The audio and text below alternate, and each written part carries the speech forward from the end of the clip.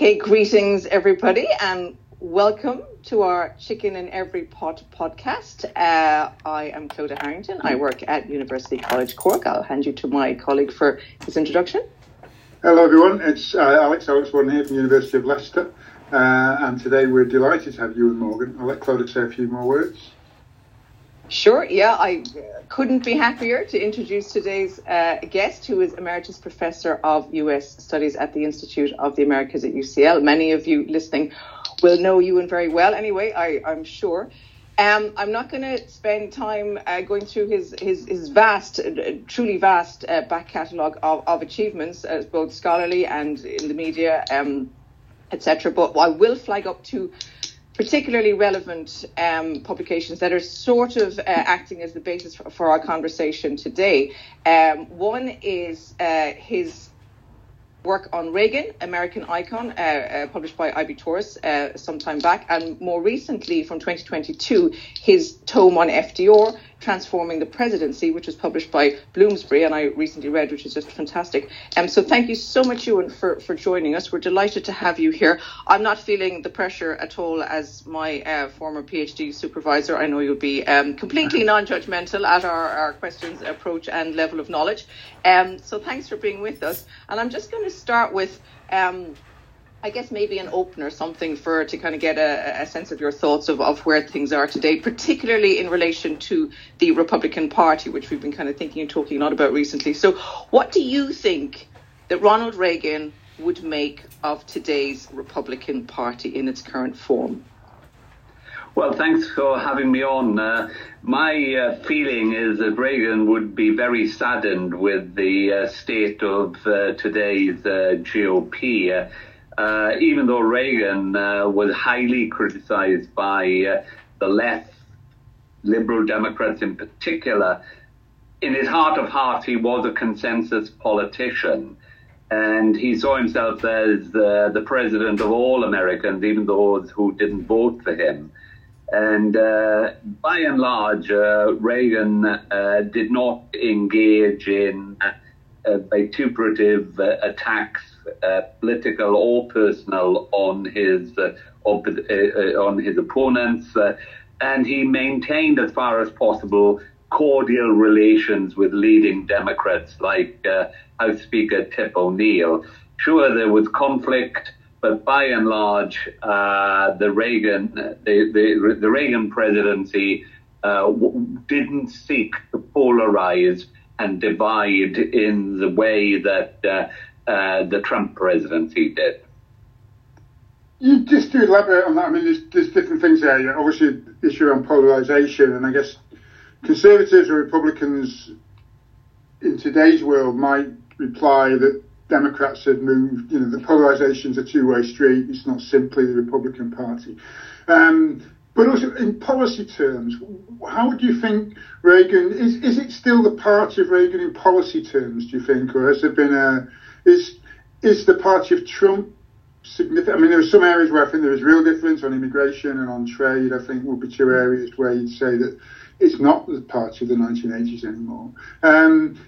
But I guess more broadly, the first part of that question is, to what is this an area where you think the Republican Party or the polarisation is something we should blame, if that's the right word, mostly on the Republicans, or is it blame equally apportioned between the two parties? And second, just going back to Republicans and policy, what other areas would you say that the party of Trump is not the party of Reagan, if that makes sense?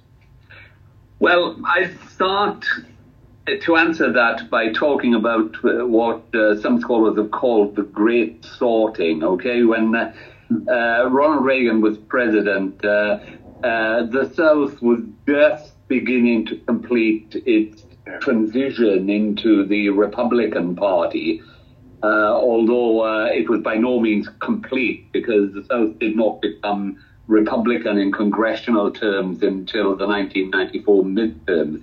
So you had two parties in the 1980s which had conservative wings, and in the case of the Republicans, a moderate wing; in the case of the Democrats, a liberal wing. So, there was a sort of balancing there. As the South became overwhelmingly Republican, the Democrats lost their conservative wing that they had to appease to in policy terms, and couldn't move too far left whilst they still had this conservative wing. But with the ditching of the conservative wing, of course, the Democrats became overwhelmingly a liberal party, and they also captured a lot of Republican constituencies in what might be called moderate constituencies held previously by moderate Republicans. So you had these two parties becoming what people had always spoken of as an ideal, disciplined, ideological, cohesive parties. And of course, that is fine in theory, but if you have very, very tight competition between such parties, they're going to turn to base mobilization as a necessary foundation for victory. The party that can turn out the largest part of its base tends to win, and you mobilize the base through the politics of polarization. The Republicans, I think, have practiced this far more than the Democrats have. And of course, the Republicans have acquired this southern wing to its party that it never had before, a southern wing which was a drag on democratic liberalism during the period of liberal ascendancy. And that southern wing, I think, is the Trumpian wing of the party now.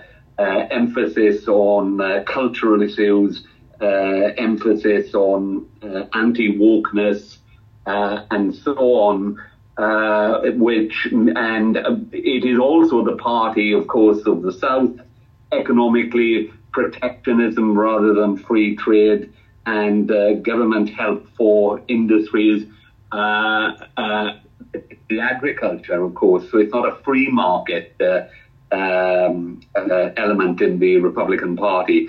And I think that is different now to the Sun Belt version of the Republican Party, which Reagan championed, optimistic, free trade, free markets. The one area where I think they are wholeheartedly locked together, but for different reasons, is that both are still the party of low taxes. But if you peel away beyond that, there are significant differences. I think low taxes, anti-regulation, and by and large a more restrained interpretation of constitutional rights. But the Trump Republican Party has gone much further than the Reagan Republican Party ever dared. Sorry, I completely agree with that. I mean, one word which you mentioned, moving away from policy, you talk about the optimism of the Reagan era, and that seems a long time ago in terms of contemporary Republican politics, and again, the idea of Reagan as a president of the whole nation, even including those, and I don't think we should rewrite the 1980s. There was a lot of antagonism towards the Reagan administration but we need to be careful of hindsight. But I think there was certainly, if you read Reagan's speeches and you look at Reagan, and actually even better watch them, I think there's that optimism really comes through in a way that is wholly missing today. Yes, I think if Reagan, the word that most accurately summed up Reagan, I suppose, is optimism, and the word that comes to mind with the Trump Republican Party is anger. Reagan's a very forward-looking Republican. He's always talking about America's best days are ahead of it. And, the whole thing about, they both had MAGA slogans. The 1980, Reagan ran on the slogan, "Let's make America great again." Trump ran, of course, on "Make America great again." But somehow Reagan had a vision of the future as even better. His last speech of any note was at the 1992 Republican convention. And he says, "We are the country of tomorrow. A revolution did not end at Yorktown." Whereas I think Trump, I'm not taking a cheap shot here, doesn't even know that Yorktown was a battle in the American Revolution, and probably doesn't understand history in that way. You know, if you think about Trump, make America great again, what's he thinking about? 1950s, not the 1960s, surely. You know, this is something I've always wondered about Trump. Okay, when was the ideal of American greatness? And if you say the 50s, that's very significant, because, of course, if you were black, the 50s weren't that great. I don't think they were that great if you were a woman with aspirations to be anything other than a homemaker. Yeah, that's the four words, make America great again, with completely different meanings, I think, from the way that they were expressed, or different, you know, different implications. Whereas Trump is very backward-looking, in as you say, in a very distasteful way, I think. And Reagan's was forward-looking. It was. You know, in the sense of it, Reagan's was it was about the last 4 years. It was about the Carter administration. But in response to what you said, let's not sugarcoat the 1980s. Let's remember the 1980s were a pretty bad decade for young black males. This is when the intensification of the war on drugs led to mass incarceration of young blacks. To the extent that some scholars have seen this as a policy of racial control. And it's worth noting that however sunny and optimistic Ronald Reagan was, that was not a view held by most African Americans. In 1986, one poll of African Americans by the Washington Post found 56% of respondents thought he was a racist. And you know, you come back to this again. When Reagan died, he was celebrated by white America, but not by black America. So, you know, it depends who's looking at Reagan and who's seeing him as sunny and optimistic. But that's true of every politician. I'm sure that, it's a podcast for a different day, actually, to think about the different ways, perhaps in which Reagan and Thatcher, who was seen very much in the same way at the time, but the different ways in which they're remembered, I think. Anyway, I'll let Claudia jump in. I'm hogging the question.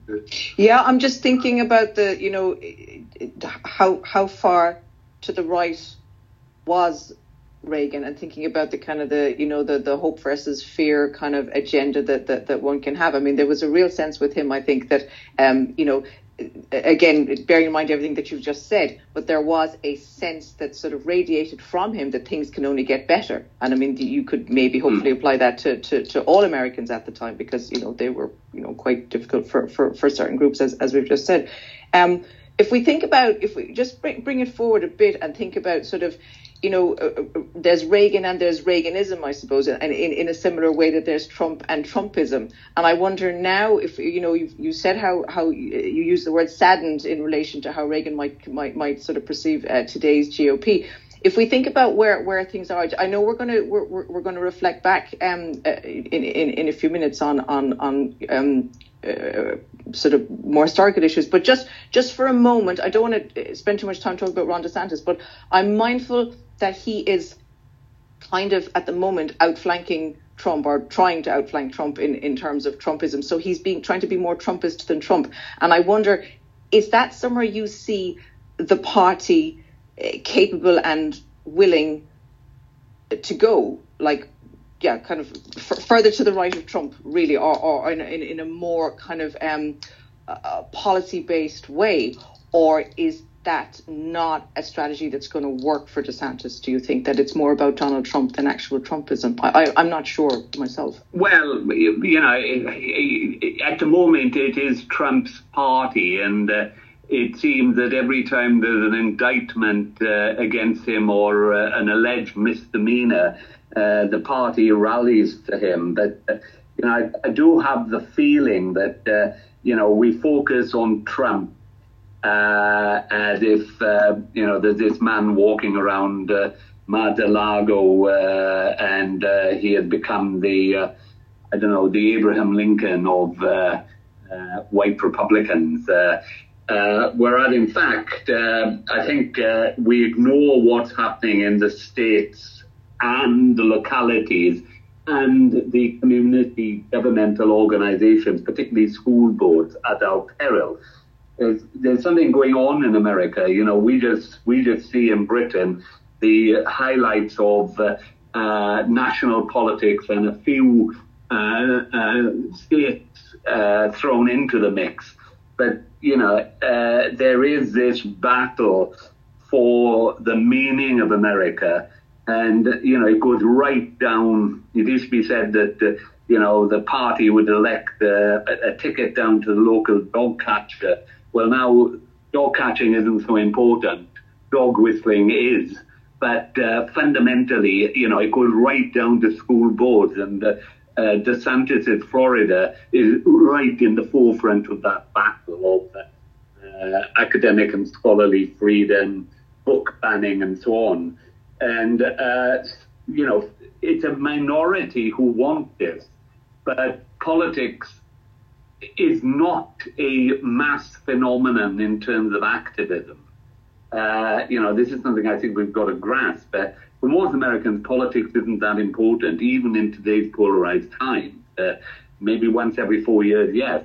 But for supporters of what I would call Trumpism, as opposed to merely Trump, I think politics is very, very important, and they are gearing as if for a political war against the opposition. Yeah, I think that is. I think the emphasis on looking beyond the national level, looking below the national level to get an understanding of what's happening within both parties, but I think in terms of some of the actions which have been taken most obviously within the Republican Party, we don't need to get into debates on trans issues now, but again, it's a good example of the way in which I think at state level, I think it's about 20 states now, largely under Republican control, which have introduced legislation on trans rights. So, I guess to say, without getting into debates about that, it does, you know, clearly it's activism at a local level, and clearly is appealing to, you know, it's designed to appeal to core Republican voters, I think, in that context. Do you think are there any? I mean, beyond just and you know, the point today is not to discuss the 2024 Republican nominee nation battle, but just do you think there are any candidates beyond Trump and DeSantis? I mean, I know it's very speculative. I mean, the people who in normal times might, to me, seem like serious candidates, Tim Scott and Nikki Haley, but is there any room for them? Well, my view is that the more Republican candidates there are, the better it is for Trump, because, you know, they split up the anti-Trump vote. If Trump was running against DeSantis and DeSantis alone, I think that the situation would be less clear-cut. We're still 18 months out. Another historian, I should say, let's focus on the past, rather than try to explain the future that isn't here yet.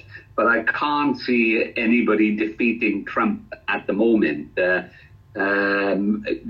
said, there are many contingencies that could happen, and you never know if DeSantis emulates Cruz by winning in Iowa, and then unlike the Cruz goes on to develop momentum, you know, he could make it. So it's not out of the question. But if I were to bet, my money would be on Trump, regrettably. Trump or DeSantis, let's leave that aside for a moment. I mean, just to pivot from that, in terms of Trump being the Republican nominee, then that leaves us with another likely rerun of Biden and Trump. So that takes us into the other aspects of your work, which is thinking about the Democratic Party and its political and policy history.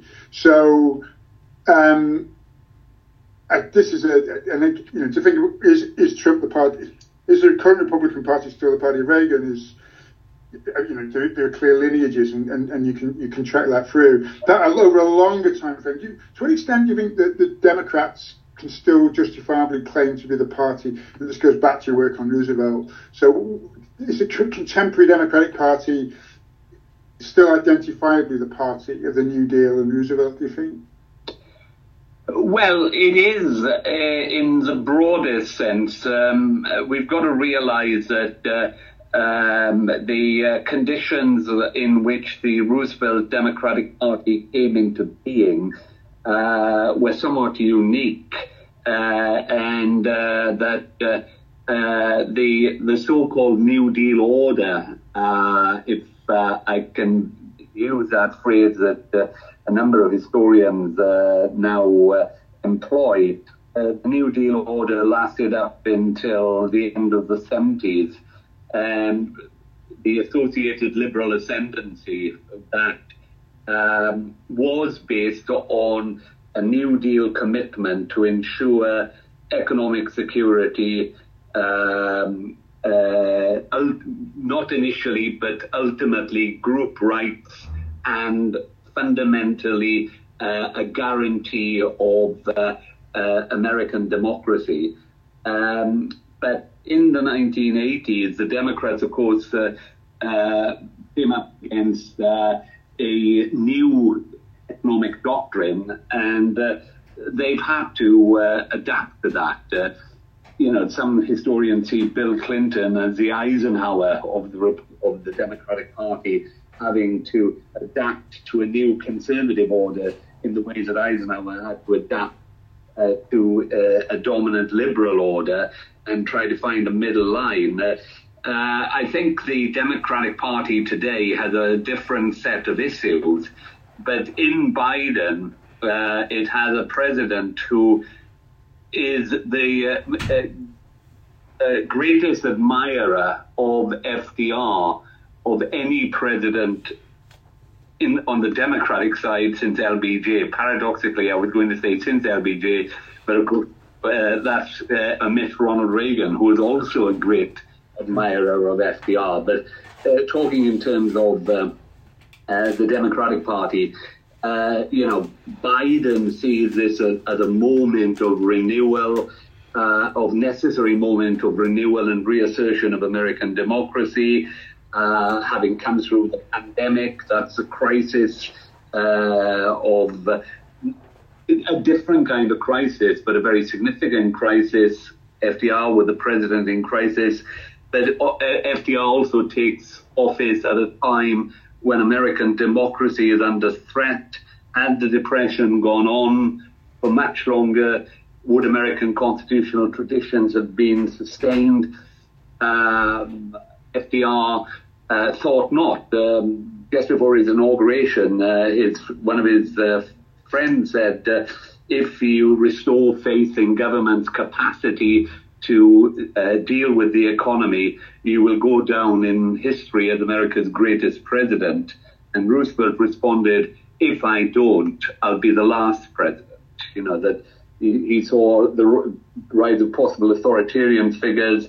And of course, that is exactly the situation that Biden faces, in that, the institutions of American democracy are under threat. You have a move away from majoritarianism today, most obviously in the case of the Supreme Court, but also in case of, look at the Senate, all these small states which are fundamentally red, and they're a ticket to not perpetual Republican domination, but it's very difficult for the Democrats to hold on to the Senate. They have it now, but it's a big struggle. And even in the House, by and large, Democrats tend to win more votes in House elections, far more votes in House elections nationwide than the Republicans do, but the Republican vote is more efficiently spread. So, some people would say, and I have to say there's some truth in this, that American democracy is under threat. So there is a comparability between Biden and FDR in terms of the challenge they face, not in terms of their style. And of course, Biden doesn't have the political vigor and vivacity of FDR. The Democratic Party he leads is more left-wing than he is, whereas in the case of FDR, he was in tune with the new forces coming into the Democratic Party in the 1930s who wanted change, trade unions, urban ethnics, women, and African Americans. Yeah, thanks. We'll put a pin in the question around democracy and maybe come back to that later. Just hogging this bit. And your point about clearly the shifts in American society over the last 100 years account for a lot of the change. But if we just look at the economic policy, one of the quite recent phenomena has been the way in which the Biden administration has sort of now decided to own the term Bidenomics and try and sell what's good about the economy. Do you think is Bidenomics going back to the question of comparisons? Because there's always been this temptation, I think. Well, not always, but with Obama, remember the Time magazine cover where they mocked Obama up as Roosevelt, and again some comparisons with Biden and Roosevelt. I don't think anyone compared Clinton to Roosevelt, to be honest. But no. Is that a legitimate comparison in terms of economic policy, given the very different circumstances in terms of what Biden's trying to do and the room for manoeuvre he's got to do it in? Well, there is and there isn't. FDR assumed office at a time of the greatest economic crisis in American history, but there's also a sense that the American economy is now a mature economy, that the opportunities for growth that existed in the 19th century, development of new land, development of new industries like railroads, industrial revolution, these are all diminishing, and what now has to be done is a more equitable distribution of existing resources. Economic growth did not become an issue for the New Deal until its mild Keynesian phase in the late 1930s, and economic growth was embraced as an issue then when the renewal of the American economy in World War II showed what was possible in the post-war era. But in many regards, the early New Deal was about stabilization and recovery, not about growth. Biden is taking a long view, certainly. There's no sense that the American economy is in the kind of mature stage of development where there aren't opportunities for new industries, new enterprise to emerge. But there's a threat of China, and what Biden is trying to do is to improve America's infrastructure, improve America's IT resources, improve its brain power, improve industries that are going to be part of the future. And in that sense, he is pursuing what some call an industrial policy, which was not really part of the New Deal's brief. Okay, thanks, yeah. Also, could I just, one thing that's striking me listening to the use of Bidenomics now, it's kind of in the ether very much at the moment. It's obviously been kind of used as some kind of bumper sticker campaign slogan kind of thing. And previously it might have been that, if the people who talked about Bidenomics might have been, kind of economists, nerds or politics nerds or whatever, whereas now it's come into the mainstream more or less. I wonder, is that Biden kind of maybe owning it a bit more retrospectively now, because the economy is quite strong and quite good. Obviously could be better, but unemployment's low, etc. It's in a relatively good place. So is he sort of trying to take the phrase, make it his own, and say, look, things are actually okay. Things are better than people think, because if you look at the public opinion polls, people are anxious, they're concerned about the future, they're negative about where the country's going, blah blah.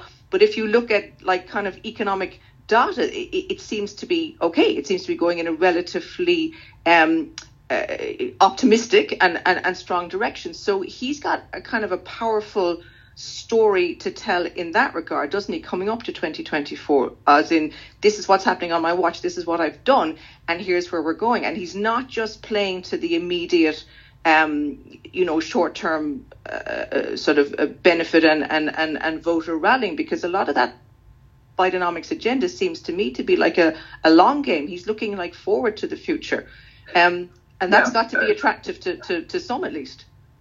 Yeah, well, that is true. Interestingly, Alex said about the Time magazine cover, Bidenomics has also made several covers of The Economist, although The Economist is critical of his industrial policy inclinations. But it is interesting. There's a lot of infrastructure investment by the government now.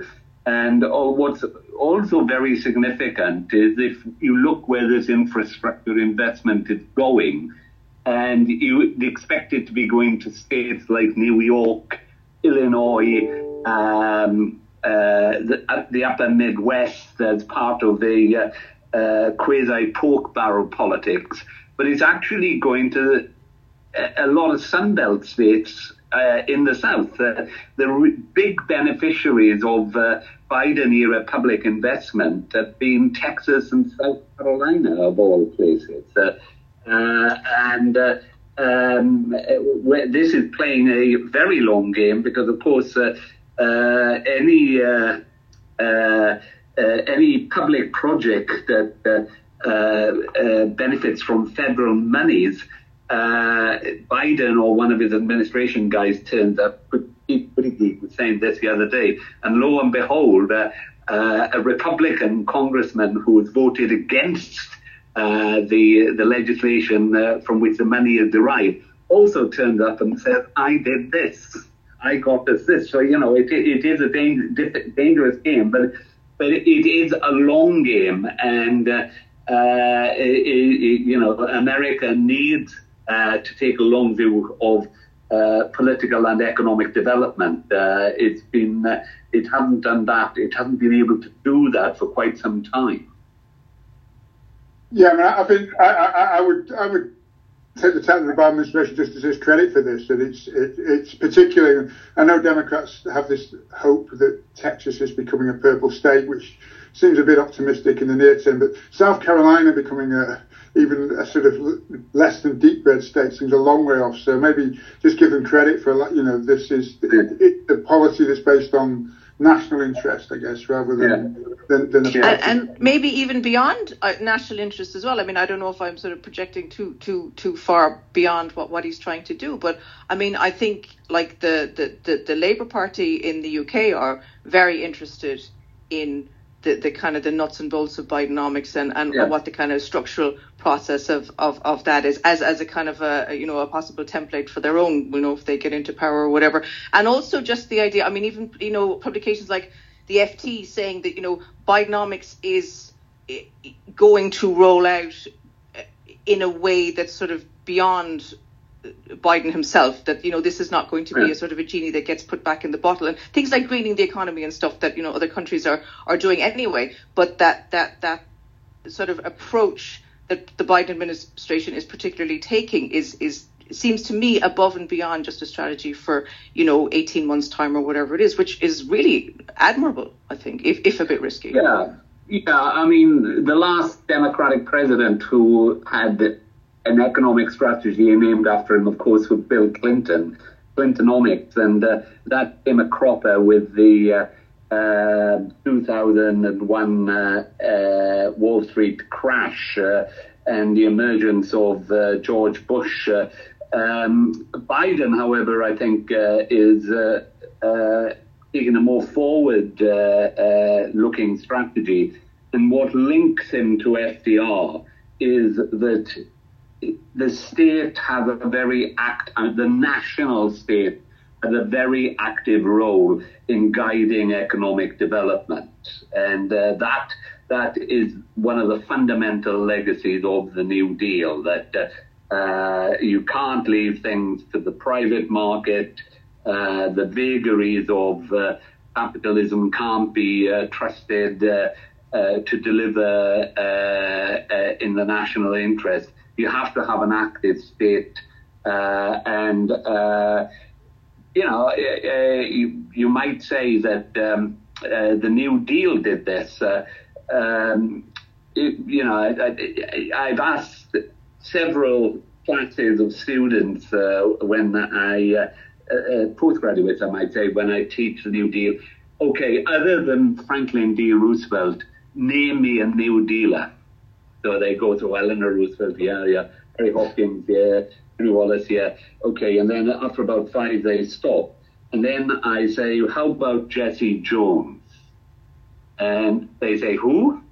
And I say, well, Jesse Jones was the Houston banker whom Roosevelt picked to head the Reconstruction Finance Corporation. And Jesse Jones was an old Bryanite who hated Wall Street.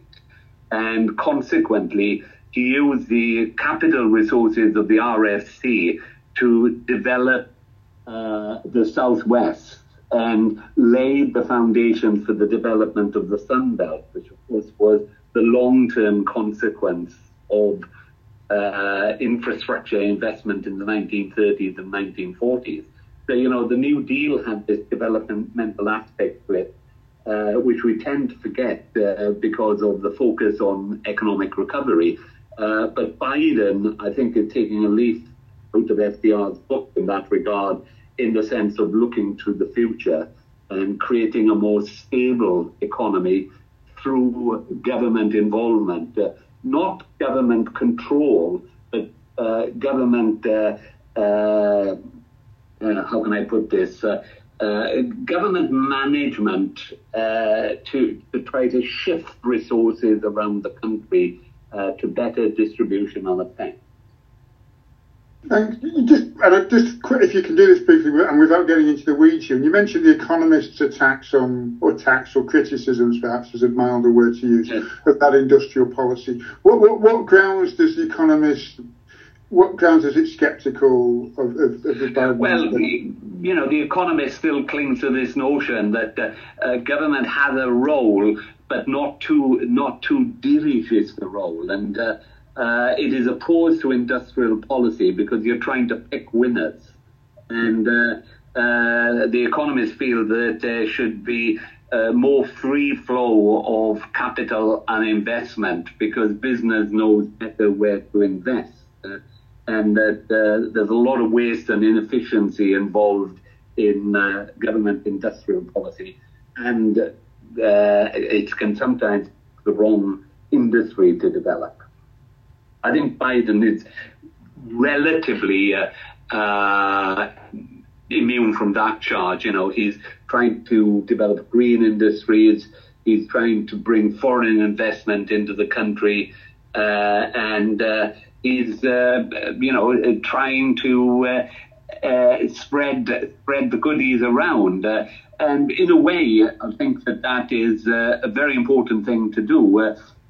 Trump thrives on the feeling of many Americans outside the large metropolises that they have been overlooked, largely white Americans. And if you can show what government can do in terms of infrastructure development, indirect creation of jobs via public investment, then government will be seen in a more positive light. America, many white Americans in what we can call the flyover states of the middle, the small towns of Pennsylvania, Ohio, Indiana, etc. They don't see government doing anything for them, and that is one of the reasons for the polarization. So this I don't know if it's part of Biden's strategy or the Biden administration's strategy, because we shouldn't focus purely on the president himself. There's a much bigger array of policymakers. But I think that building back in FDR's day, government was good. Trump made it bad. Ronald Reagan made it bad. Ronald Reagan said government is not the solution to a problem, government is the problem. Well, I think the Democrats are trying to restore that positive view of government which FDR created. I think also as well, just one thing, just thinking about that, the kind of the long game is great, but obviously doesn't always kind of give people a sense of, well, what about me today? Never mind my grandchildren or somebody else's grandchildren. But there are kind of smaller, kind of quick wins as well, I think, aren't there? Things, I was reading about things like people being able to get hearing aids over the counter now rather than some convoluted prescription route. So that's just one random tiny thing. But those kinds of immediate benefits that that's the kind of stuff that people chat about in a cafe, isn't it? Oh, wait till I tell you about this thing that happened, that sort of thing, which gives people a feeling that things are actually getting better, even though they might be relatively trivial. But I think kind of symbolically they carry quite a bit of weight, and he seems to be good at that. I think Clinton was quite good at doing that sort of thing as well. Even when Clinton was losing big, there was some times where he was able to kind of put treats or kind of quick benefits out there for voters. And it seems to me that the Biden administration is astute at that. So working the kind of the long game, the shorter game, big projects and smaller ones as well. So there's an awful lot going on, it seems, I think,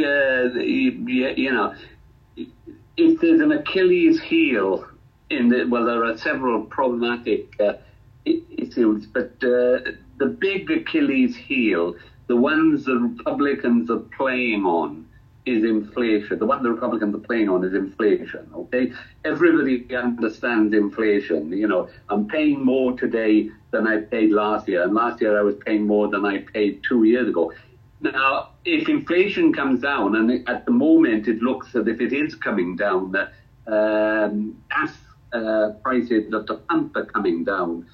Food prices haven't come down as much, although they've come down far more than they have in Britain. If by the 2024 election, the sting has been taken out of the inflation issue, and that and this is something Biden can't control, the Federal Reserve is easing borrowing requirements. Don't forget that in the American system, the Federal Reserve controls the all-important credit and monetary part of economic policy. It's not within the president's gift. But if inflation is coming down, that would tend to encourage the Federal Reserve to ease monetary policy, which has been tightened of late, not in draconian fashion compared to what Paul Volcker did in the early Reagan years, but compared to what monetary policy has been since the great crash and recession of 2007-9. If all that were to come to pass in the next 18 months, if the economy is looking good and very importantly, if people are feeling good about it, because the one that worries me from a Democratic perspective is the polls that show a constant and clear majority believing that the country is on the wrong track. That's the one you've got to worry about. Yeah, I mean, I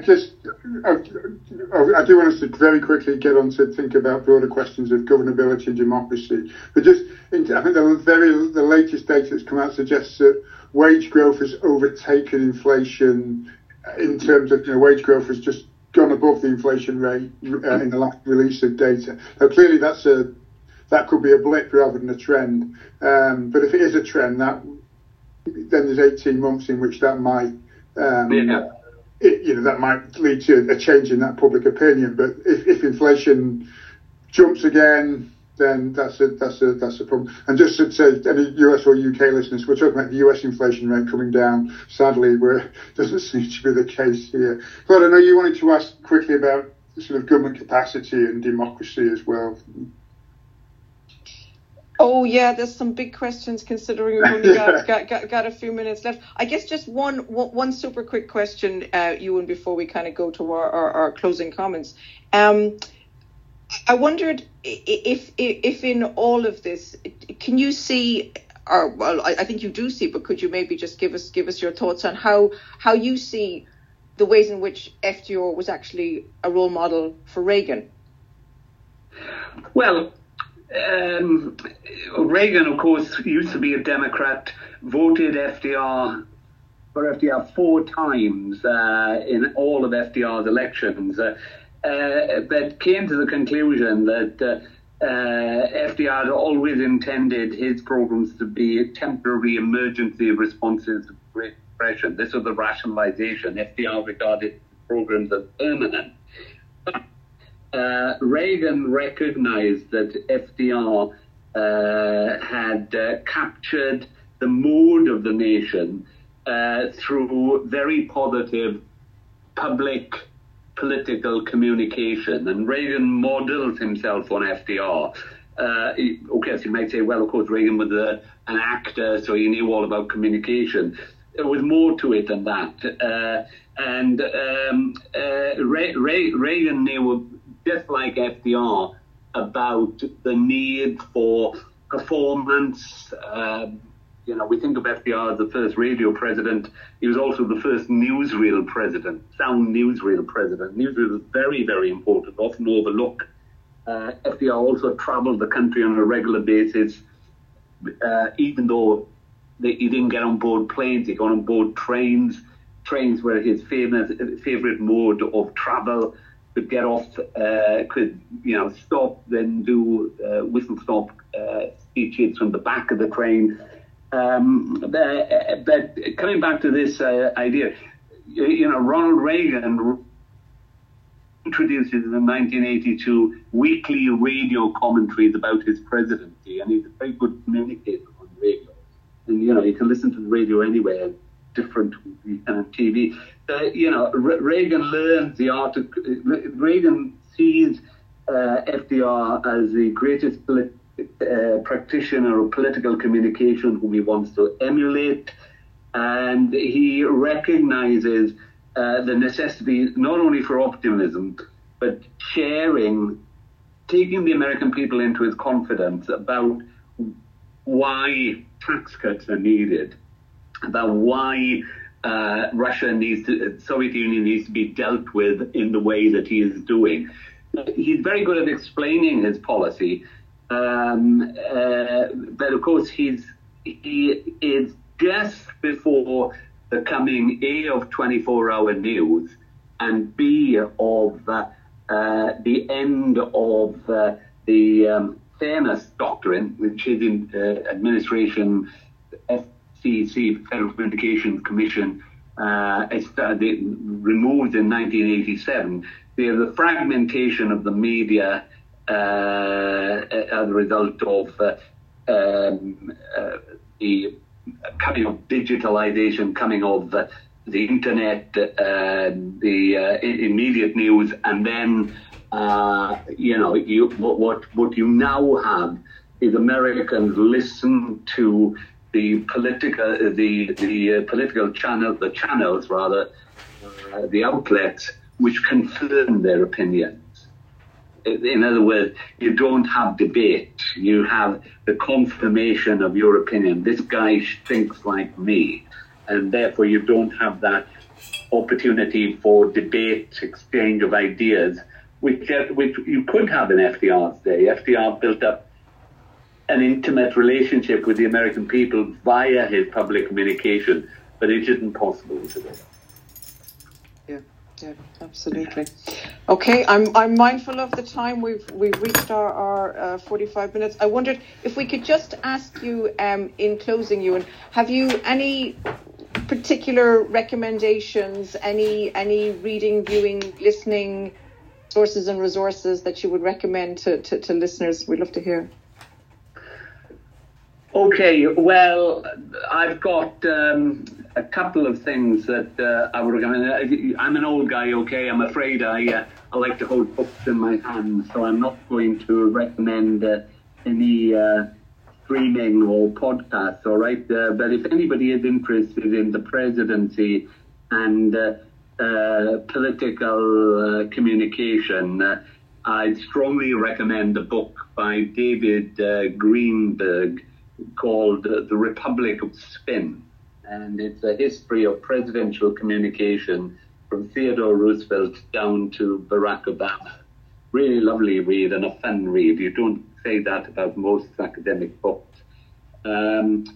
Also very much like it came out about 5 or 6 years ago. It's by an American historian called Jeremy Suri, called The Impossible Presidency. And Suri's argument is that the responsibilities of the power of the presidency have become so great that it's not really possible for the promise of the presidency to be fulfilled any longer. And he regards FDR as being the last president when the presidency was sufficiently small.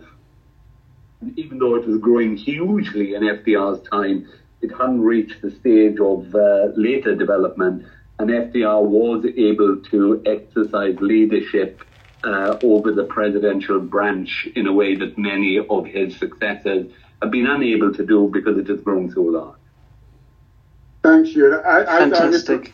I'd really like to get you back on at some point to talk us through that, about the presidency, actually, and particularly that the sort of odd conversation we sometimes have. One side sort of looking at the Surrey's argument, and I agree it's a really good book to read. The job's just too big for anyone, and simultaneously we've got this school of thought that the presidency's got too powerful and abuses power. Now, the two aren't as in contradiction as that sounds, actually. I think that they sort of play off each other, but it would be great to have you back. And what I can say, I haven't got Ewan isn't my PhD supervisor, I can say.